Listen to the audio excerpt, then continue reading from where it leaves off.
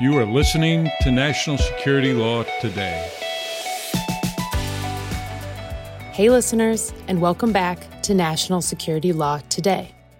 This week, we bring you part 2 of our conversation with Sujit Raman, Chief Legal Officer at TRM Labs and former Associate Deputy Attorney General at the Department of Justice. Last week, Sujit walked us through a high-level view of how cryptocurrencies work, how they're transferred and secured, as well as their vulnerabilities. In today's episode, he'll dive into all things North Korea, how the DPRK has stolen and siphoned crypto assets over the years, and what legal parameters are in place to catch these crimes before they happen. As always, thanks for tuning in, and here's Elisa. North Korea has a documented role in seizing crypto assets. And I know you've worked in this area at TRM Labs. You've done a lot of work, and we're going to hyperlink some of the posts that you have in this area. But let's at least talk about those for a minute. Talk about sort of generally North Korea's history at this point in seizing crypto assets. Sure. And, Elisa, it's really less about seizing assets than it is about hacking into and essentially stealing funds from crypto-related entities. And so at TRM, we estimate that nearly $3 billion worth of crypto has been lost to Pyongyang-related threat actors since 2017. So just in the last 5 or 6 or 7 years, I guess. I'm sorry, how many billion? $3 billion. And that's what we know about. That's what we know about. I should be clear, though, that $3 billion has been extracted. Now, it isn't necessarily the case that all $3 billion has gone into the possession of the North Korean government. The North Koreans are actually very technically savvy, and their cyber heist program has been in place, I'd say, since around 2009, 2010. And I think a lot of folks are probably surprised to know that, for a country as famished as it is in so many different ways, North Korea is actually a highly, highly sophisticated cyber actor. And there are different reasons for that. Even if you're a small country, but you're apportioning a significant percentage of your GDP to training up a cyber army, those guys are going to be pretty good, and so I think for a lot of folks, that's actually quite surprising. But the North Koreans are very savvy, very sophisticated, and they've been doing this for quite some time, not just cyber. You remember the Sony Pictures hack. There was the Bank of Bangladesh heist back in 2016. There was the WannaCry. Why don't you expand on that? People may have forgotten that, and that was so significant. And I think a lot of our listeners wouldn't know about Bangladesh. Yeah, so the Bank of Bangladesh is a really fascinating attempted crime. The North Korean government essentially targeted the account that the Central Bank of Bangladesh had in New York and essentially tried to siphon nearly $1 billion by essentially putting forth like fake invoices or fake requests for money. And I guess the compliance department, at the Bank of Bangladesh wasn't particularly strong. And so these folks essentially signed off on these kind of fraudulent requests for money. And the only reason that that heist didn't take place for the full $1 billion, which is what was ultimately requested, there was a typo in one of the requests. And that actually triggered kind of a red flag. This was over a holiday weekend, as I recall. And so there weren't a lot of people in the office. And so at the end of the day, around $100 million did go into the possession of the North Korean government, from what we can tell. But the balance of it did not, because again, it happened to get caught on time.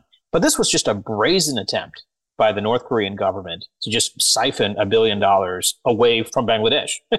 It's shocking. And, when I was in the U.S. government, we ultimately actually brought charges in that case and identified an individual, a particular North Korean. So this cyber heist program has been around for over a decade.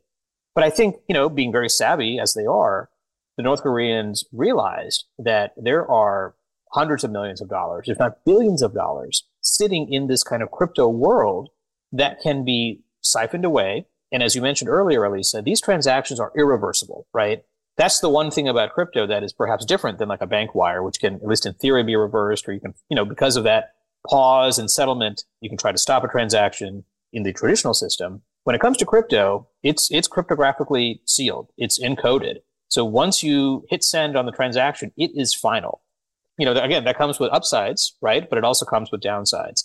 And the North Koreans have leveraged that finality of settlement to essentially siphon funds away, hack into either exchanges, or they steal private keys, get access to people's funds, and then just transfer the money out into wallets that they control. that are outside the jurisdiction of the United States or its allies, and then try to convert that money into fiat. So as I said, our analysis at TRM suggests that nearly $3 billion of crypto has been siphoned out in that way. Now, again, much of that money is still sitting parked in various accounts. They haven't made attempts yet to try to turn that into cash. Some of that money, it's very interesting because the North Koreans are kind of loud. In other words, unlike sort of ordinary hackers who might sometimes be worried about being identified because they want to travel around the world. And they don't want to be indicted so that one day they might get picked up in Greece or, Spain or some third country. These North Korean actors are not going anywhere. They're going to be in North Korea. So they're actually willing to be a little louder with their methods. And they're willing to actually give up some of the proceeds if they can move the money out in time. So if they steal $100 million, they might be willing to write off 20, 30 million just as part of the process of moving these funds from point A to point B to point C to point D all the way across. When I say nearly $3 billion, I mean, that's a massive amount of money and it's a national security issue. And I think, the government has appropriately recognized that. But I don't want to suggest that every penny is now sitting in the coffers of Kim Jong-un, because that wouldn't be accurate either. But we don't know why they're engaging in this exercise if they're not using the money. I mean, I think we're not predictors of whether this is a rehearsal for something that we haven't anticipated yet. The other thing I wanted to switch to, though, is sort of this is a vulnerable system, as we discussed. And I'm sure that is why businesses are spending money, as they probably should, on these analyses that are available through companies like TRM. Mm-hmm. Let's talk for a minute about sort of our sanctions regime, which has given us quite a bit of girth and power in the world in terms of pushing back against dictators and bad actors. Just based on your observation, let's be clear, what has this done and what does it have the potential to do in terms of sanctions circumvention? Yeah, it's a fascinating question. I think a lot of people, particularly after Russia's aggression against Ukraine, were very interested to see if crypto would create an alternative means for sanctioned Russian actors to try to evade the sanctions regime, right? So after Russia invaded Ukraine, obviously a heavy, heavy set of sanctions were imposed.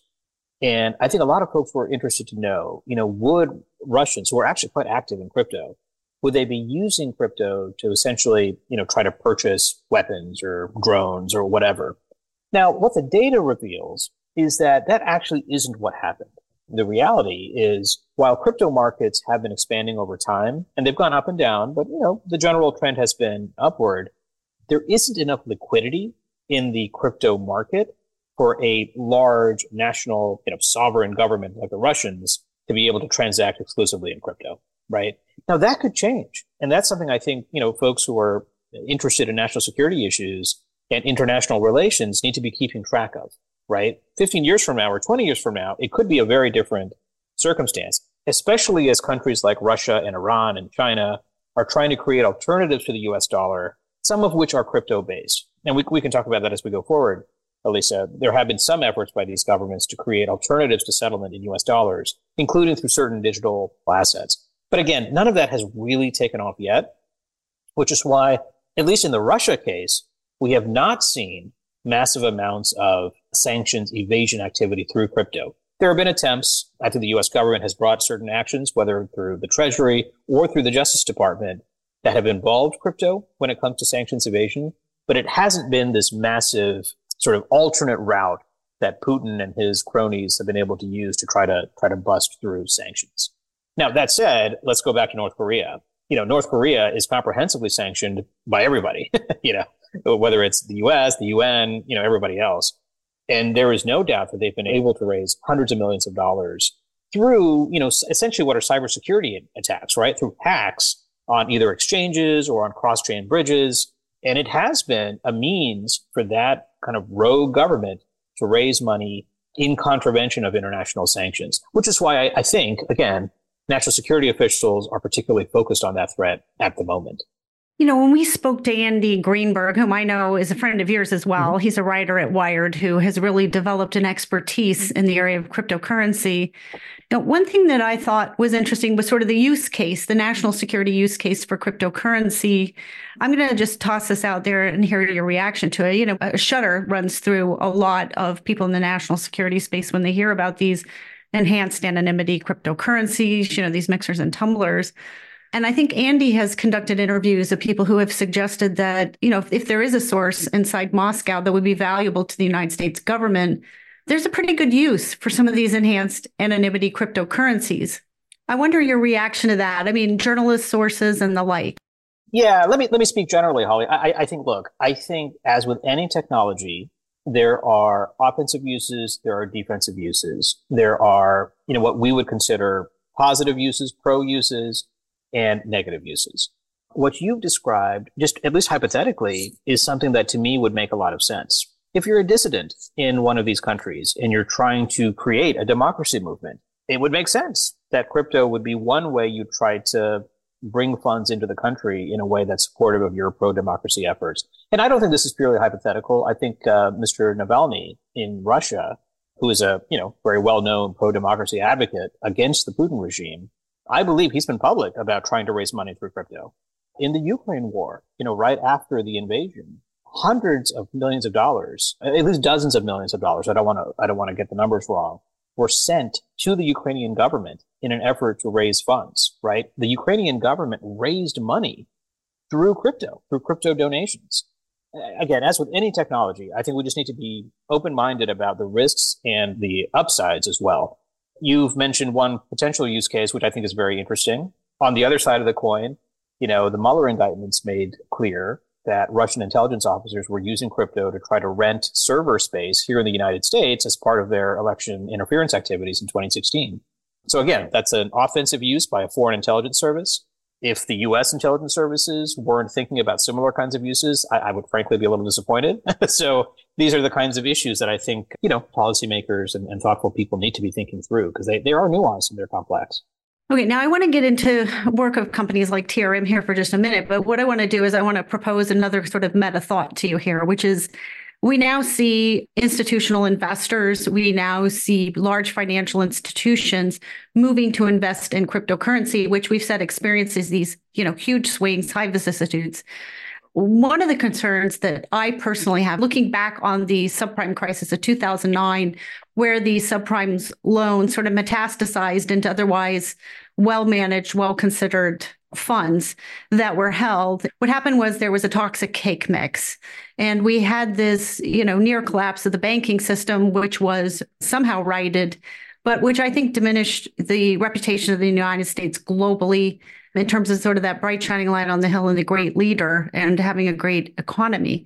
When I look out right now at these investments in some of these digital assets, I wonder if there isn't a rush to the next gold rush, right? This is that bright, shiny thing that's being wagged over there. I fear of losing out, or what do they call that again? There's an acronym. FOMO. Fear of missing out. And everybody's running towards this thing, much like they did to the gold rush, but only one guy made money, and that was Levi Strauss. When you look at this, talk about what your company does and sort of why this is something that these institutions need to consider. Yeah, it's a great question. I'll tell you a little bit about TRM. Our founders created TRM in 2018 based on, I would say, two basic beliefs. The first is that crypto use will grow around the world. And we're seeing that, Elisa. You mentioned literally just in the last couple of days, the SEC approved for the first time a spot Bitcoin ETF. And that's, a major kind of milestone. And speaks a little bit to how just ordinary retail American, investors want to have exposure to Bitcoin. I'm not a financial advisor, obviously, and this is not my area of expertise, but these are trends that are simply undeniable. And you look at the retail use, the everyday, ordinary kind of person use of crypto. You look at the volumes on some of these crypto exchanges, whether it's Binance internationally or Coinbase here in the United States. I mean, these are billions, if not trillions of dollars that are passing through these servers. So there is interest in this issue. The second sort of trend that I think our founders were focused on is that this growth will come with new risks, right? And so TRM was founded with the idea that crypto adoption will expand over time because of the Internet of Money, but that with that new world are going to be a new set of risks. That's what we really focused on as a company is, thinking about what kind of changes do you need to make to an anti-money laundering regulatory regime when money is moving across borders at the speed of the internet? Or what kind of changes in cybersecurity do you need to make when a hack is not just about losing your username or your password, but now it's about losing your life savings, right? Because if that money is siphoned out, it's gone. Those are the kinds of things that we do at TRM. We analyze blockchain data, the flow of crypto around the world, to detect when it's being used for illegal activity like trafficking or terrorist financing or fraud. And we build tools that both the private sector can use as well as the public sector, right? So if you're a private sector actor, a financial institution, if you're a bank, you want to ensure that you're not receiving stolen money or tainted money or sanctioned funds. So you need to do that to meet your global regulatory anti-money laundering or countering terrorist financing regulatory requirements. On the other side of the coin, if you're a law enforcement agency or a government agency or a national security agency, using our tool, you can trace where crypto comes from and where it's going. And you can link it to real world entities, using your own independent investigative of subpoenas or other types of legal process. And that way you can identify funds that you can seize to make victims whole or to identify bad actors and try to arrest them or at least sanction them or, do something appropriately. So that's kind of how TRM has developed as a company. It's recognizing on the one hand that this world is here to stay, that digital assets are here to stay, but making sure that as a society, as a global society, we're identifying the associated risks and taking measures to at least empirically try to identify them so that policymakers and others can appropriately deal with those risks.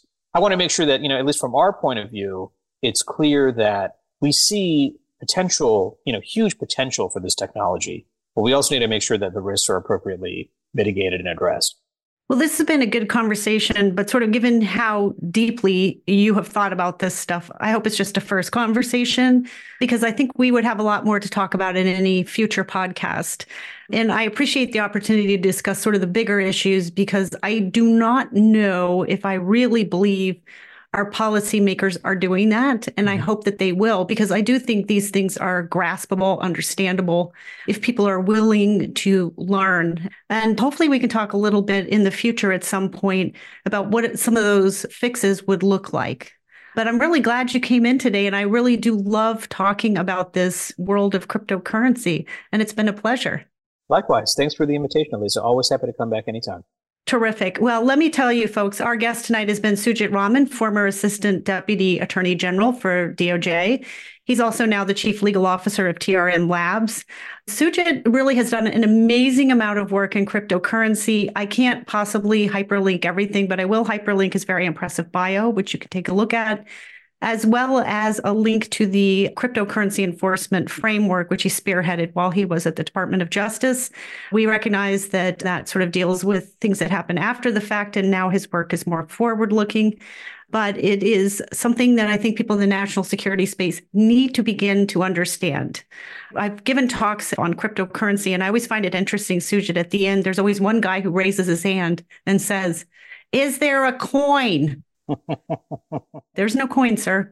All right. Well, I'm glad to see you, and I hope to see you again soon. Thanks for listening to NSLT. Please sure to share this episode with a friend or a colleague and discuss the issues that we've presented with one another thoughtfully, trying to listen to one another and not dig in on your own point of view if you can avoid that. If you had feedback for us, you can always reach us. We still call it Twitter, but we're on social media platforms. You can find us at ABA-NatSec. You can always email us if you have something more substantive you'd like to share with us.